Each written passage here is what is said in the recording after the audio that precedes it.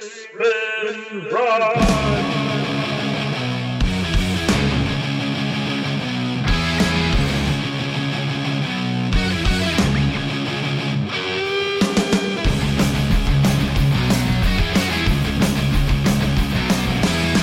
This is Drink Spin Run, the RPG talk show podcast. Hey, gorgeous listeners! Welcome to another episode of Drink Spin Run. I am one of your two co-hosts. I am Adam Miskevich, and with me, as always, is my fabulous co-host, Don Stroud. Don, how are you doing today, sir? I'm doing swell, thank you for asking. So, I want to talk to you about something that I perceive as a little bit of, like, I want to say dungeon paralysis on your part. Is that okay? This is almost an intervention. Dungeon what? Paralysis. Like, this is almost an intervention from the way I look at it. All right. But not quite. Don, you like the crazy literature. You like the good, the Vance and the Smith and all of the strangeness, the Howard and all of that. I feel like you kind of are afraid of like skirting that point where things get weird, man. I think you're afraid of pushing it over. You don't go too close because you're afraid of it going over the edge and just getting silly and goofy and stupid. How would you feel about that? Sure, maybe. You think that that's a thing that I've noticed this in you, my friend. Yeah. In the several years we've been podcasting and gaming together and stuff, I feel like you don't want to get up to that precipice because you're afraid of going over. I'm afraid of being too silly. Yeah, that's what I'm saying. You're afraid of going over, and then the game just becomes silly and stupid, and then we're not doing anything interesting anymore. Sure. Does that sound like for Don, we're not. For the sake of the argument, Don, we're not telling you this because we want to hurt you. No, we all care about you very much. And so I'd like to introduce our fantastic guest for the evening. Mm-hmm. You know him from the Dungeon Dozen. You know him from Zagorian the Hippogriff Lord. Did I get it right? No, but you don't know me from that anyway. But yes. No, you probably don't. I mean, you know him from this thing. The Dungeon Dozen is the thing you probably know him for, or the fantastic images on G Plus and everywhere else. He's worked on so many other stuff. But Jason Schultes is here with us tonight. Hey, howdy. Happy to be here. And I want you in a little bit, I want you to tell us about Operation Unfathomable, because I really think that gets up to the edge. It probably plunges quite over the edge, but we'll discuss that. I think for Don, we got to know where that edge is so that we can figure out, how far is too far. You know what I'm saying? I say forget the edge. Forget the edge! I like it. There's no edge. There is no edge. Yeah, the edge is an illusion. Also with us from the Wrath of Zombie blog, Hubris campaign setting, and a bunch of other stuff is Mr. Mike Evans. Mike, how you doing, sir? I'm doing amazing, guys. How weird does your do you plunge headlong into the silly, or do you like stay this side? Do you embrace that as like a counterpoint to what you do, or is it a canary in the coal mine? I'd say 90% I go right off the edge. And then even the things that I try to not go off the edge, it still fucking goes headlong, leaning right off of it. So Don, I'm going to be serious this time. No killer clowns. What's that? The crack team I've assembled to convince you that edge is not a bad place to be. Mm-hmm. No. Go right over. Jason, you soon have Operation Unfathomable coming to Kickstarter and going to be released eventually. I've seen illustrations for this thing for years, little snippets of like text accompanying those, telling us a bit about what's going on. Can you give us? I don't want to say so much a pitch, but more like the kernel, the essence. Like, what is it at its core? Oh gosh. Well, it started as an adventure that I wrote for Matt Finch's Knoxville magazine back in the early days of the OS and the R. And I wrote it as a convention game. So with the parameters of a convention game being a one-off, the edge doesn't exist. It's there are no long-term campaign ramifications for however silly things become in that the 4 hours or whatever you've dedicated to playing that particular game. And then I went against my own advice that I wrote into that original module, and used that to launch a campaign. And so things progressed from there. And in that most natural kind of the product will be something that reflects adventure material that was born in the crucible of actual play. So I mean, it worked for me. This is the thing for Dawn. I mean, I don't know if this approach is for everybody.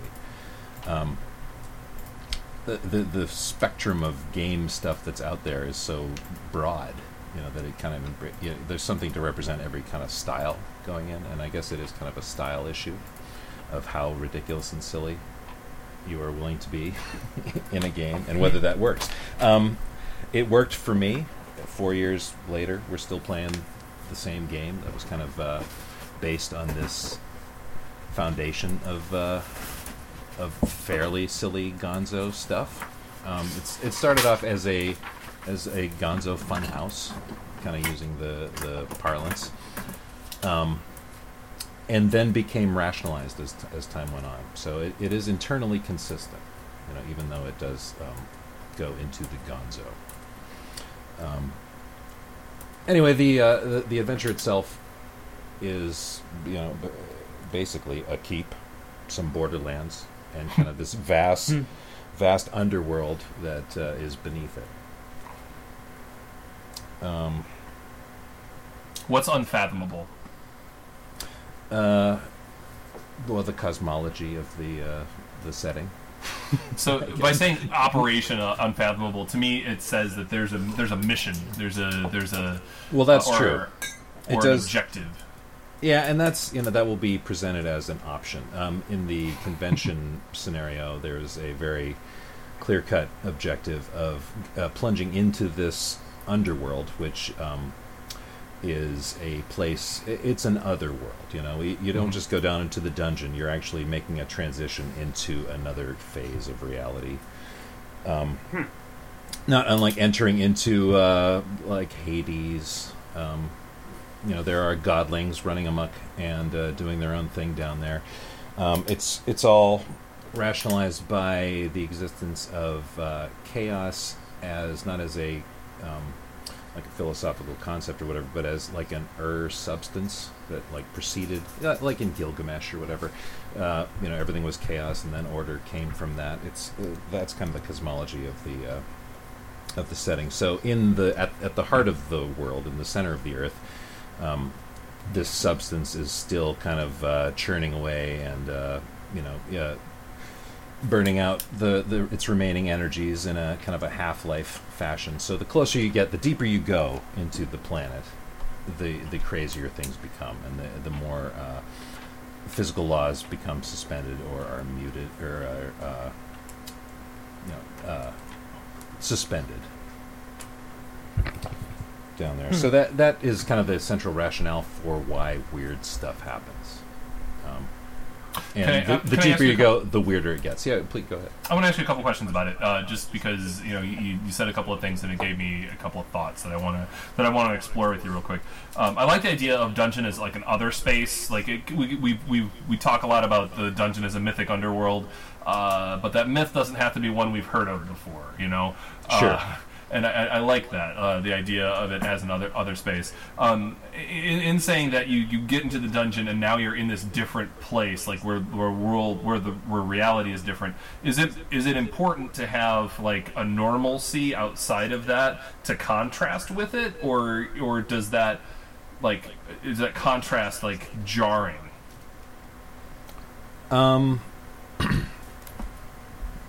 Or does it depend on your group and your players and all of that? Well, yeah, I mean, I think that's certainly true. It depends on the sensibilities of everybody involved, I guess. Mm-hmm. But in the adventure, as we'll present it, there will be a more normal surface world, a slightly less The whole thing, the conceit here is that the wilderness adventure that takes place on the surface is still influenced by the presence of chaos as a substance affecting the living.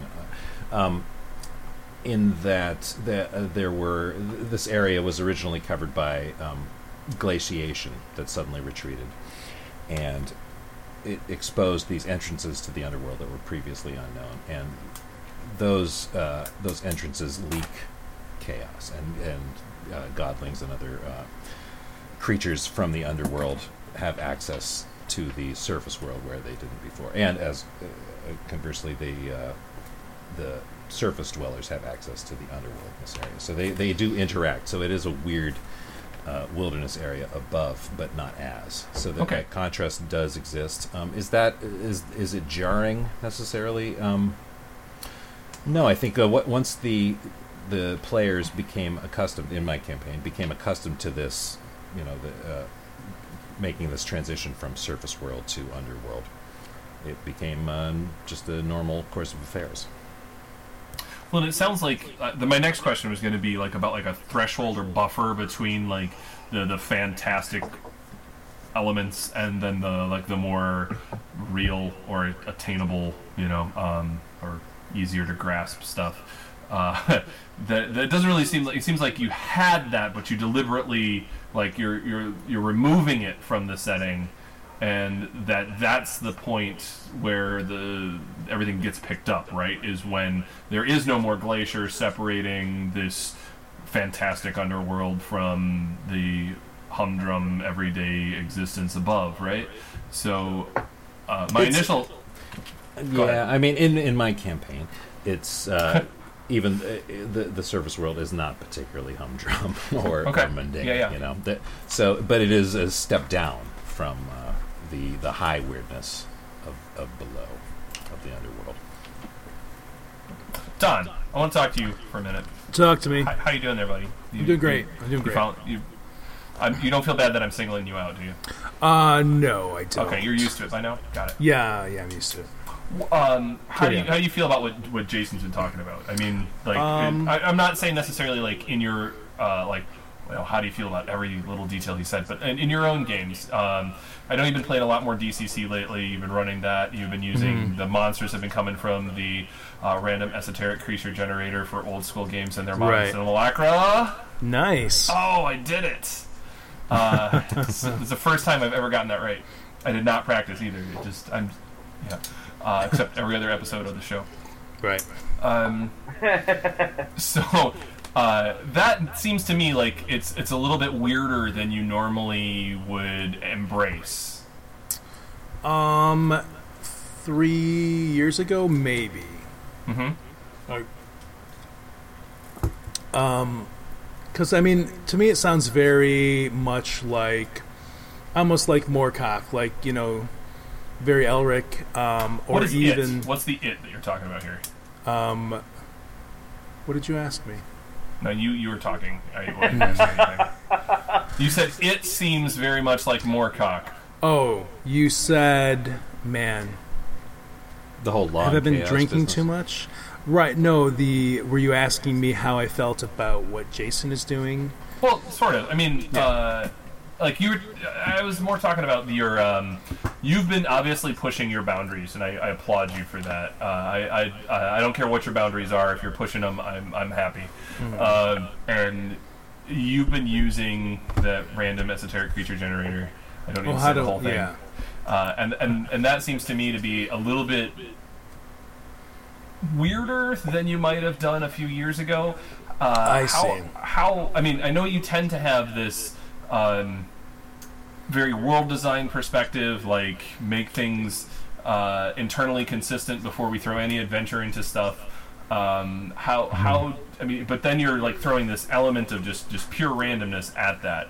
All right. How is that for you?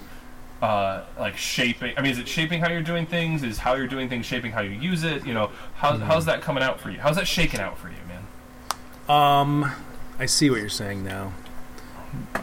Thank you for paying attention. No, it's good. It was a combination of drinking and attention. Yes. Yeah. I know. So you're basically asking me how. Man, yeah. No, I mean it's fine. It's adding a nice.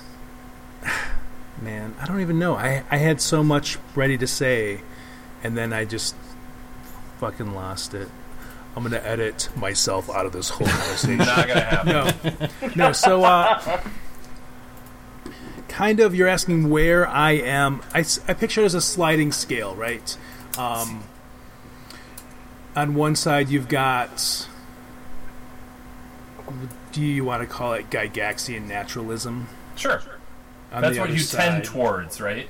Is the Gygaxian naturalism. That's where you have traditionally tended towards, right? Yes, and then that's kind of morphing into, yes, of course there should be some sort of ecology, but also, like, the scale can kind of slide towards the mythic underworld, if we will, and not make as much sense. Basically, I just let the players think what they want, right? I'm not even designing shit anymore. I'm just like, hey, here's something that happened. Sure, it's weird. Really? You've ruined me, Adam. So you're heading headlong over that cliff, is what you're telling me. You're kind of in free fall right now. Is that what I'm hearing? You're like you've gone off the cliff and you're just going to enjoy it. You ride this out. To a certain extent, I don't even know. I think so little of the game that I'm actually running. Oh. No, not. Wow. I don't think little of it. I just don't think about it. Oh, I just okay. You think you spend so little time thinking about it. Is that what you're saying? Right. Yeah. Got it. So are you using this esoteric creature generator at the table, or is that something you're doing in prep? I definitely do it in prep. It's a little hefty to use. Yeah, yeah. Oh, But it's not giving me anything like crazy. Like, you know, it's giving me a lot of weird insectoid giant things, which I'm fine with. You know? So can we talk? If you want to use go for it, Mike. put a little bit more horror base into it, use Tyrannic Tome. Use what? The Tyrannic Tome by friend of the Tyrannic show. Oh, yeah, Raphael Chandler. Yeah. I actually don't have that. I do should. have... It's It's your edition. fantastic. It's built for your edition, man. It's 1E. yeah. I have the... what was the other monster book? The one for Lamentations. Yeah, with Jennifer. Musa Satori. Yeah. Yeah. I have that. Yep. Yeah. So- I like both of them. I actually prefer Tyrannic personally. It's less colorful, darker. But when I started writing Hubris and started throwing monsters from that into it, it scared the shit out of my play. So, Mike, you joined this conversation right when I wanted you, because when I look at Hubris, I'm going to tell you, Hubris has exceeded my hopes for it. Great! I don't say that just because you're my friend and you're on the show and stuff. Like, I'm seriously impressed with it. I really enjoy what you've done. Thank you. I saw these two dudes having a conversation about Hubris, and one guy says, yeah, but I just want to make my own campaign world. It's like, if that's your reason for not buying Hubris, you do not understand what Hubris is, right? Because Right.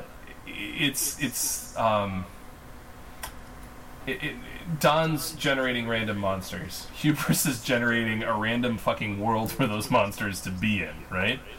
Right. So, man, I've got a point here to make that is not making itself apparent to me. Do you know what it is, Mike? So it's got a toolkit application as well as a setting. Yeah. the That's really what it is. setting. The setting is the toolkit. Yeah. Right. There's like, Yeah. here's all the stuff in the toolbox. Have fun. Yeah, when I designed that, I wanted to design something that was taking these things that were influencing me, but not make it a Bible. And that this is my special, unique world, and this is what I want. I wanted to give ideas and then allow the GM and the players to say, fuck it, this is stupid, let's scratch this out and put this in instead, or whatever. But I wanted that whimsy and that sense of gonzo in there. So like a perfect point is, so like one of the territories I have is the Blighted Sands. It's fucking terrible. It's inspired by things like Dune and Dark Sun and, you know, Conan the Barbarian. And you can come across it, skeletons that are having a tea party.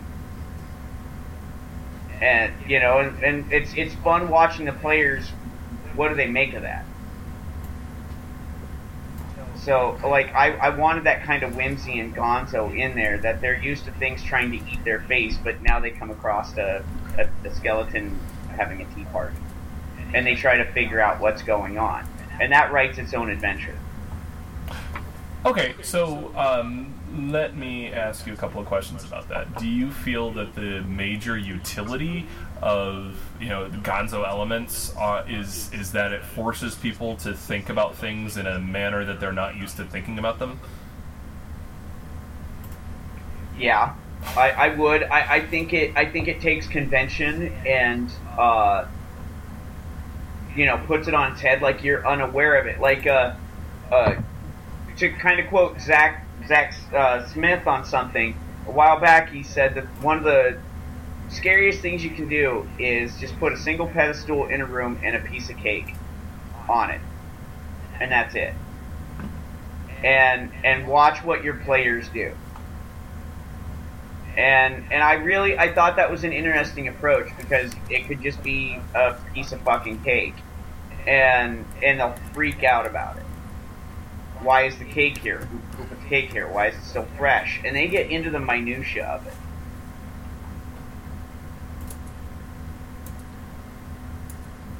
Bring it on, man. Where's the rest of it? Okay. So, go ahead. So like I appreciate how gonzo can take something that seems so possibly mundane and turns it on its head. And then it encourages the players to think in a different way than what they normally do. You know, simple things like, okay, traps. We all know traps. We've been role-playing for X number of years. Traps are always the same, blah, blah, blah, trip it, roll it, whatever. But if you start introducing gonzo into traps, and that it challenges the way they think, I think it engages the players on another level. Okay, so give me a gonzo trap that you feel would engage, because I'm going to be honest, I'm having a hard time envisioning a gonzo trap, but that's just because I'm on the spot, you know. You've done it, so you tell me about it. Like one I would like, just trying to come off the top of my head, I would say,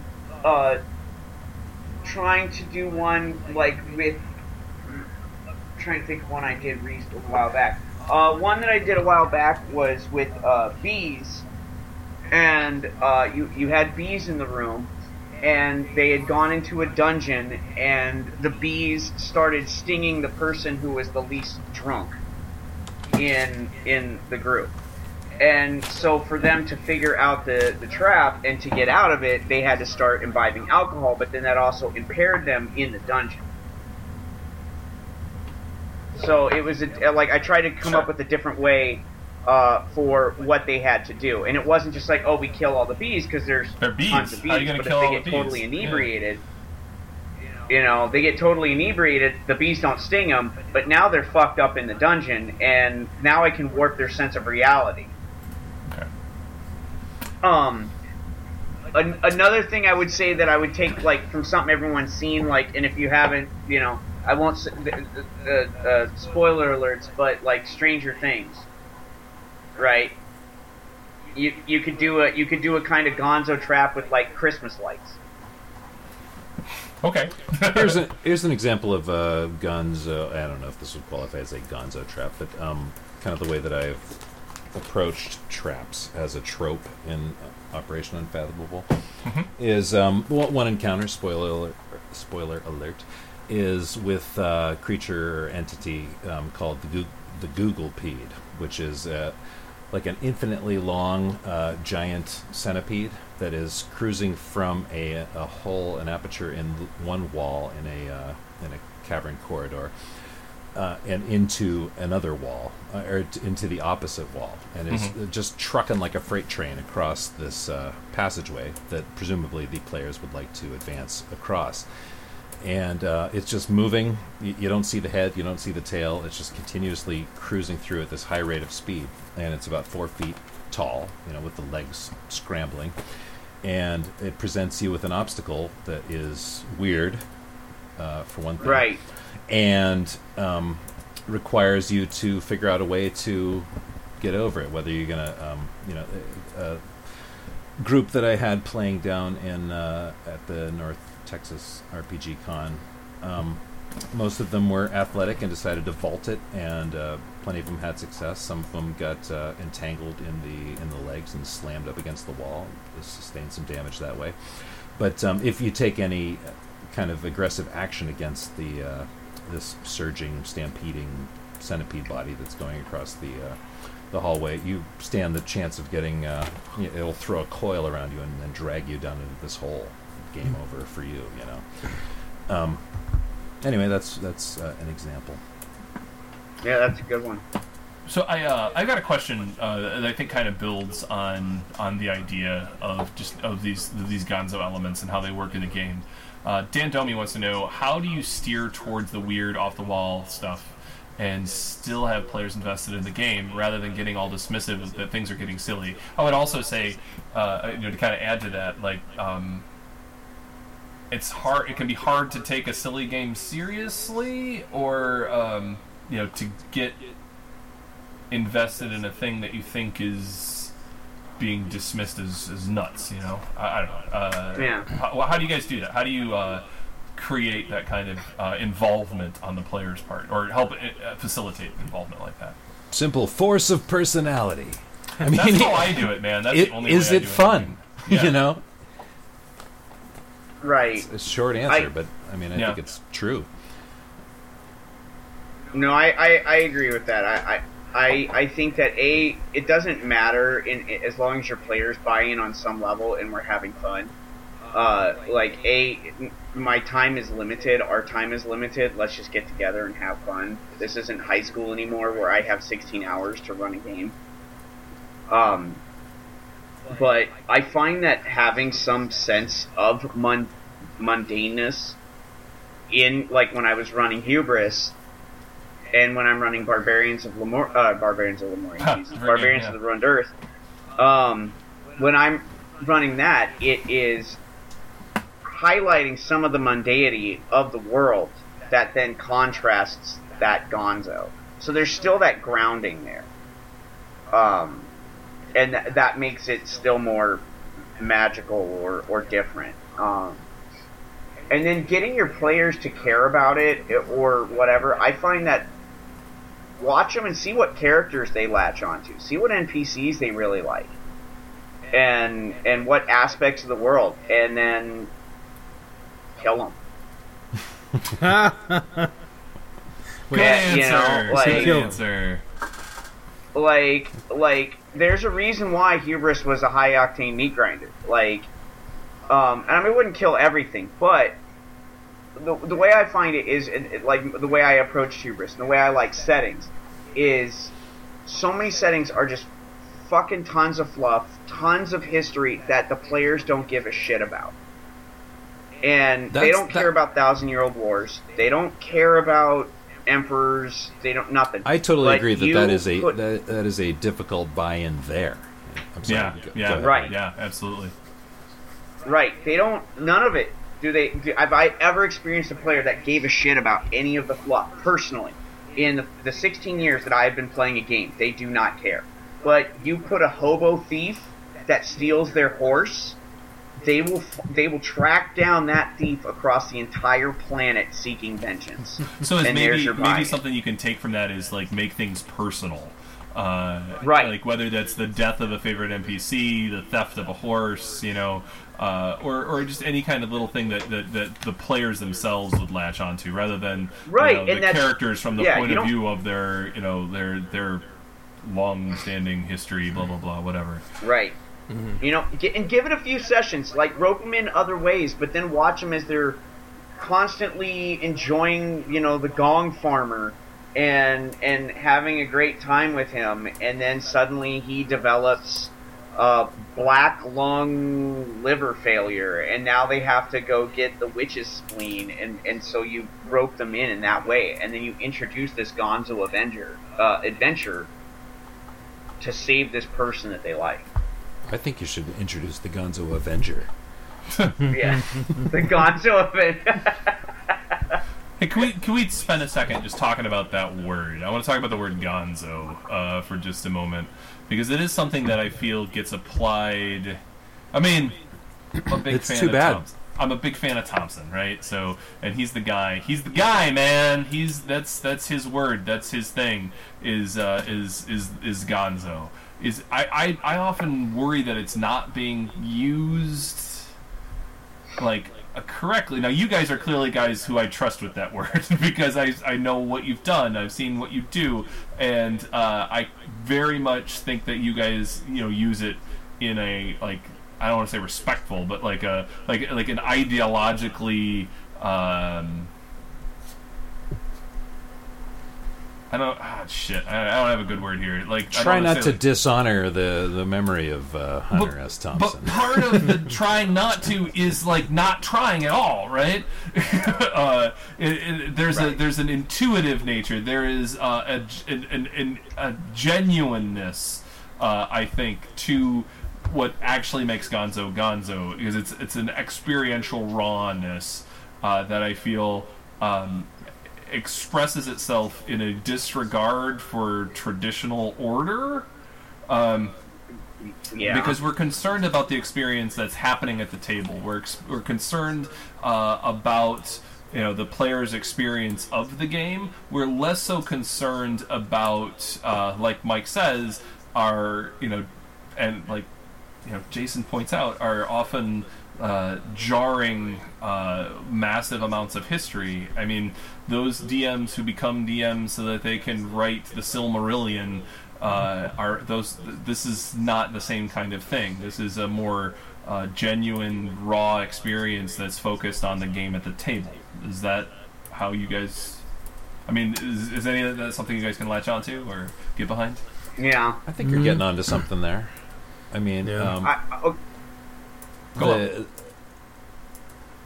the idea that everything is to be interacted with, regardless of how, you know, perhaps ludicrous at that moment it might be, but it affords opportunity for people to get involved with the game as it's unfolding. That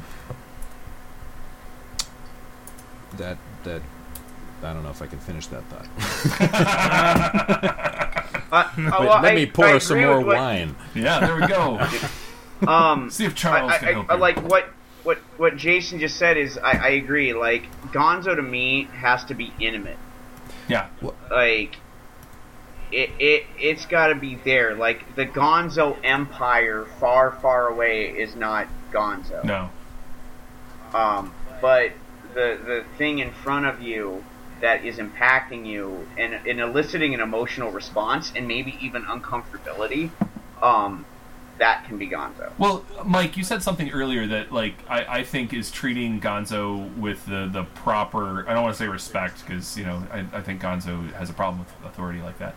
But, like, that treats it in the right way is that it's something that the players latch onto that spurs them to move forward. If you look at Thompson and the way he went about journalism, like his thought that the Gonzo journalism was to move forward into the story, where the point where the reporter stops being someone an omniscient like observer and becomes part of the story. I think that kind of tells us a little bit about how to use those elements in gaming, right? Like, you hit that nail on the head when you started talking about like how to motivate players, because I think that Gonzo that doesn't motivate players isn't Gonzo; it's just silliness. Well, and that's it, right. And there's a difference between Gonzo and whimsy, and I think a lot of time people confuse the two. Yep, I agree. Oh, I put pink bubbles in a dragon's mouth. That's Gonzo. No, that's whimsical. Yeah. I agree. Oh. I'm just wary of the use of the term Gonzo for that reason. You know, I've seen so many people. You drew the line where I think it needs to be drawn. They say Gonzo and they mean whimsy. Right. Well, and I think because people are struggling with solidifying the ideology of it, which at the same time, if you solidify the ideology, you miss the point what of is it, Gonzo? right? Is it really Gonzo? That having been said, I think there's a couple of common elements that work. You know, right. When you guys are writing or prepping for a game that has Gonzo characteristics, how much time do you guys spend actually prepping, like writing out stats and planning what's going to be there? Because for me, it's exceptionally little. Right. I don't spend all that much time. I kind of just get a base structure because I don't want to be a full dick about things and just make it up on the fly. But I want a loose structure. But that's why with Hubris, I wrote so many tables and charts and whatever, because I wanted to be able to also be surprised at the world and what happened, not just by with my players, but by what is generated. Jason, how about you? That's something that's kind of written into Operation Unfathomable. NPC encounters and even monster encounters will have a random chart that will tell you what that creature or person is up to at that particular moment, and what their relationship might be with other factions or creatures that are down there as well. So if so desired, the dungeon master or GM or whatever can be as surprised as the players as to what's going on. But of course, it can also be used. You can also use that list as or the chart random table as a guideline to choose how you want things to unfold as well. So that randomness can occur either in prep or at the table, depending. I can't help but to prep, but for me, prepping is like wandering around, doing whatever I'm doing in life prior to game time, obsessed with what might happen, and attempting to, forecast what turns the players might make, and whether they'll zig or zag, and try to think a few steps ahead. In that, I can't help but doing it, which is why I'm into this gaming in the morning thing. Mm-hmm. Which I've been doing kind of with the Bewilderlands campaign. It's at 8 in the morning for me, so I actually don't have time to obsess all day, because otherwise it would like a game time of 6 in the afternoon or whatever. That whole day I'm just wandering around projecting into the possibilities, which is a form of prep. You're thinking ahead of what they might do and what might unfold from that point. So I kind of like actually waking up early with a fresh, a clean palette and surprising myself. So either way, I mean, it all depends. It's situational. So when you find yourself the prep thing, when you find yourself prepping, what kind of stuff do you? I mean, how do you find yourself? I guess I kind of do the same thing that you're talking about. That's my type of prep, where I'm going about my day normally, and I think, oh, this would be a fun thing, and I just kind of mentally note it and put it aside. I'm not scrawling tons of notes or anything. I mean, is that what you're doing? Are you writing notes, or are you making the mental notes and not? Well, I have to do that because mental notes for me have a lifespan of about 5 minutes these days. But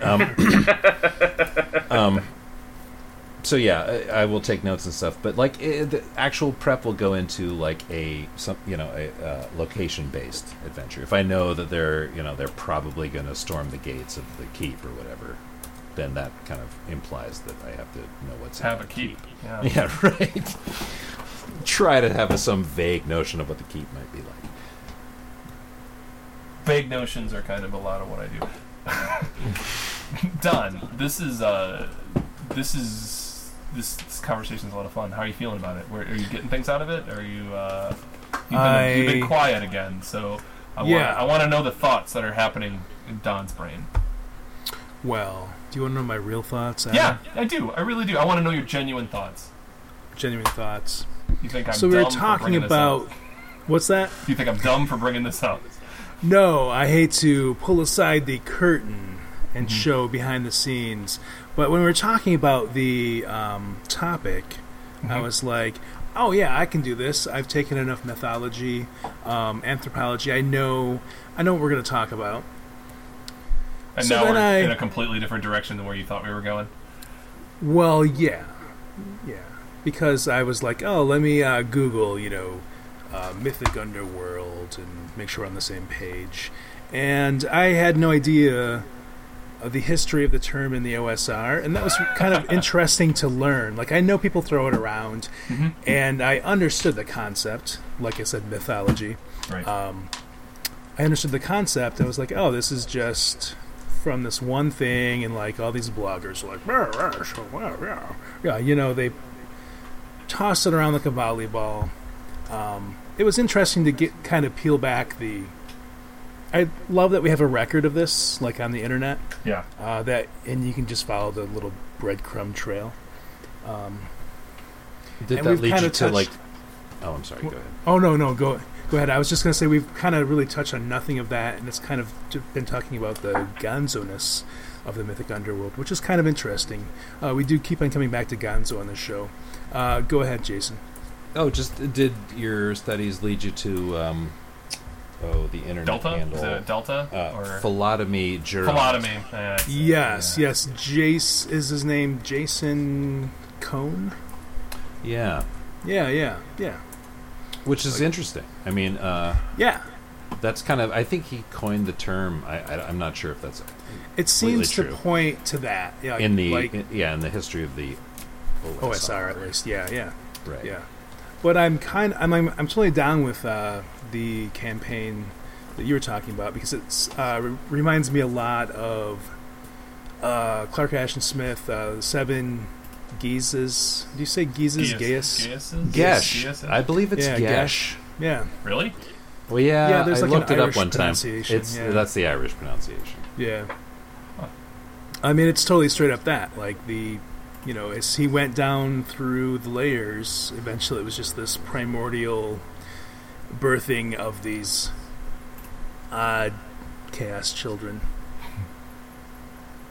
So, which to me is not Gonzo at all. I'm just like, oh yeah, that makes sense. There's a reason. Of course the center of the planet is chaos. Well, how would it be anything else? Well, so when it's chaos, though, that also, the veils between the realities are more permeable. So you may, a spaceman might be down there. That's where the Gonzo elements come in. Yeah, there way. Was one point in my life where I would have been like, oh, spaceman in my fantasy, no. But I've come a long way. And now he's playing DCC. And now I'm playing DCC. I think that you have to have some, at least, gravitation towards Gonzo to even play DCC, because your wizard can fail a fucking spell and have his head turn into a chicken. I don't know necessarily that's the case. I mean, I think to a degree. Well, maybe. I don't know. Yeah, I don't know. Is that it's whimsical? definitely on the silly spectrum somewhere. It's still it's silly. It is silly. That is still more whimsy than Gonzo. Right. But I definitely think that DCC took a lot of inspiration from more Gonzo influences. Definitely. If you look at their Appendix N. Do you know what's really silly about this situation, though? If your player character's head was a chicken, to not act like it was a big deal every time he went into a tavern or any place else. Like, that's what would kind of make it not so silly. Like, holy shit, I've got to get rid of this chicken head. That's a serious thing, right? Right. Like, if, I got a chicken head. Like, your players can laugh it up. And that's kind of the problem I'm having with DCC sometimes, is like, oh yeah, it's just the funnel, it's temporary, it's silly, like, this is silly. Well, it implies a world where you might walk into a bar and people just say, oh, well, there's another guy with a chicken head. There's another guy with a chicken head, yeah, right? There's another cock. Oh. Yeah, it's funny in a way. So yesterday when we started playing Barbarians of the Ruined Earth, one of my players is playing a sorcerer. and he's got yellow skin, purple hair, stone for fingernails, and stunted teeth, and lava lamp-like eyes. And they roll into town, and I kind of described the villagers being afraid of him because everyone's afraid of sorcerers. And he asked, because, they're not used to this kind of campaign, and he said, well, how long is this going to last? And I'm like, for fucking ever. Like, everywhere you go, people are going to be afraid of you because they're afraid of a sorcerer. And they don't know you. Maybe your deeds will be sung and you'll be the golden sorcerer or whatever. Or maybe you'll find a way to undo the shit, Right. I think that one of the neat things that and Don touched on this, and you're touching on it too, Mike. I think one of the things that, like the inherent weirdness of the DCC system, the one of the things that it does for us is make us think about the consequences of stuff. I mean, if you cast a spell and you get a chicken head, well, maybe you shouldn't have been fucking around with magic, Magic is a big, awful thing that we shouldn't just take for granted and say, I get to cast 6 magic missiles a day, pew, pew, pew, That, to me, is the big strength of DCC. I know a lot of folks look at the randomness of that stuff as, like, oh, this is bad. But you can mitigate that so much by making your wizard make sense, right. Or you can challenge it in like this. Some people cry that this is a dick thing, but it also makes it interesting. Like, make magic illegal. Sure. Yeah. And so magic is illegal. So if you show signs of being a wizard, and you have like tentacle hands or a chicken head or a pig snout, like how are you going to disguise yourself to survive in this world? Because you're dabbling with something that's illegal. Yeah.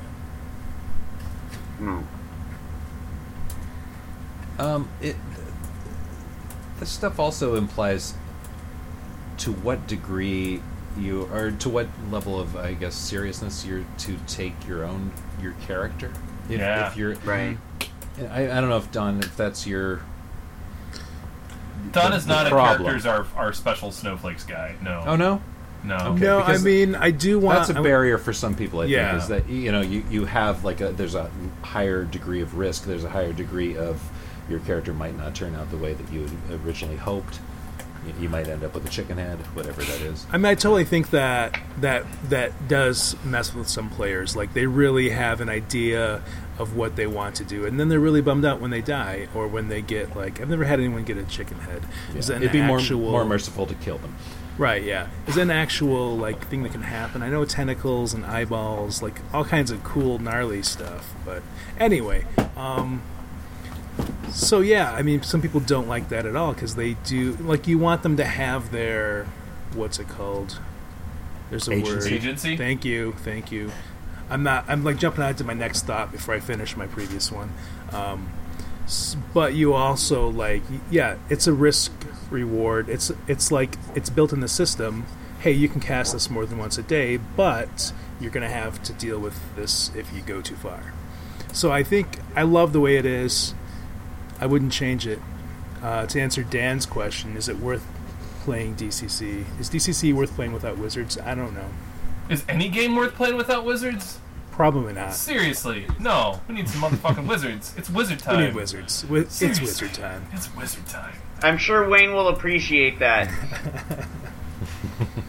It can't be wizard time. Oh, there you go, Wayne. I time. dropped your name like you asked me to. That's what the other days are for when I'm not gaming. That's the not wizard time. So Traveler's off the table. You get It's never wizard time. That's sad. Psionics, maybe. Yeah, there you go. Yeah, you got Space psionics. wizards. All right. I'm down Point with taken. space wizards. Yeah, space wizards. Space wizards are actually one of my favorite kind of wizards. Hey, this has been a lot of fun. I really enjoyed this. This shaped up better than I was afraid it was going to. Oh my god. Oh. So, Don, Tell me. how you feeling? You feeling good about this? I'm feeling fine. I'm not afraid of the precipice. There's, well, you know what? Yeah. I stay away from whimsy. I stay away from silly. Yeah. I'm all about Gonzo to a certain extent. I still think there's an element of genre hopping. If you hop too far, then that's gonzo to me. Like, I don't want to bring up Sugar Skull again. I wasn't inviting you to. It's okay. I mean, It was just too many genres hopped. Me, I love some sci-fi in my fantasy. I love horror. I think that the thing there was I didn't prepare you for it. You know, like Maybe. you weren't expecting, or you had there was no No one buy-in expects for the weird. Sugar Skull. Exactly. No one expects Senior Sugar I Skull. love Senior Sugar Skull. He's one of my favorite weird dungeon things I've ever done. But Don clowns. was not. Do not throw clowns in my dungeon. No, thanks. No. David Beatty, I love you, but no I clowns. mean, I bet that adventure is awesome, and I do plan on picking it up, and he should be on the show. Yeah. But clowns, no. No clowns in my clowns. mythic underworld. But now I want to make it work. Clowns Yeah. myself. Yeah, but now I want to make it work. Like, what if? How can I get a clown to make sense? Yeah, Pratchett did clowns well, right? I know how it would fit in mine, so I got it now. Of course, the Shroom Sultan has to have a court jester of some kind, right? Yeah, it's true. It just makes sense. Mm-hmm. Andrew Moss is asking good questions that I don't want to get to because it's like way off topic. So sorry, Andrew. We could talk about that at another. I think that's a decent topic for a whole show, so we're gonna hold that one.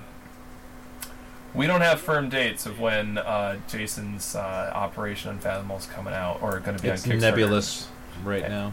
Hey, you let us know so we can make sure that this episode is out in time. Yeah. Hubris is still chugging along. Mike's going to have that ready for us soon. How far out do you think we are from I'm getting hoping to the printers? by beginning of October. Hey, awesome! That's great. man. Nice. So Nice. we might have that product in our hands, well into the third season of DSR. That'd be cool. Nice. Yep. You guys, I'm all fired up to run something, but I'm freaking dead tired right now. So, congratulations, you Well, that's tipped me over. Yeah. That's the point. All right, well, let's just get started right now. Go ahead. Yeah, let's go. All right, 3D6 in order. I'm going Let's to go. bed. I've worked 12 hours today. All right, but I do think it's that time. It's that time of night where we're gonna have to call this one done. And I want to thank you both for being here. Mike, it's always a pleasure to have you on the show. Jason, Thank you guys again. I appreciate it. Jason, it's fantastic to, like I said last time, it's fantastic to meet you, get to actually talk to you. Oh. You are both welcome back anytime you guys want to come on. Yeah, definitely. If you're like, Thanks hey, very I'm much, bored guys. next Monday, what are you guys doing? And we'll work you in. Yeah. We'll also work you into the rotation of people that we decide to contact at like 5 o'clock in the day we're recording. Oh wait, aren't I already on You that? are that guy. Let me check my text. Tim Callahan's off the list, man. He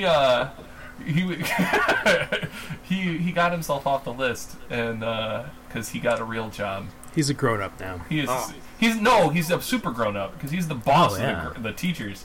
He's the teacher boss man. He's a principal at his school, so he can't do like gaming cool stuff for a while. He's got to be the public face of education. Time for one of them fancy internet handles. That's Yeah. what I told him. Like Kim Tallahan. Smellahan. Okay, well, you guys have been great. Thank you so much for being here. Don, my lovely Thanks, guys. host, thank you for being here with me.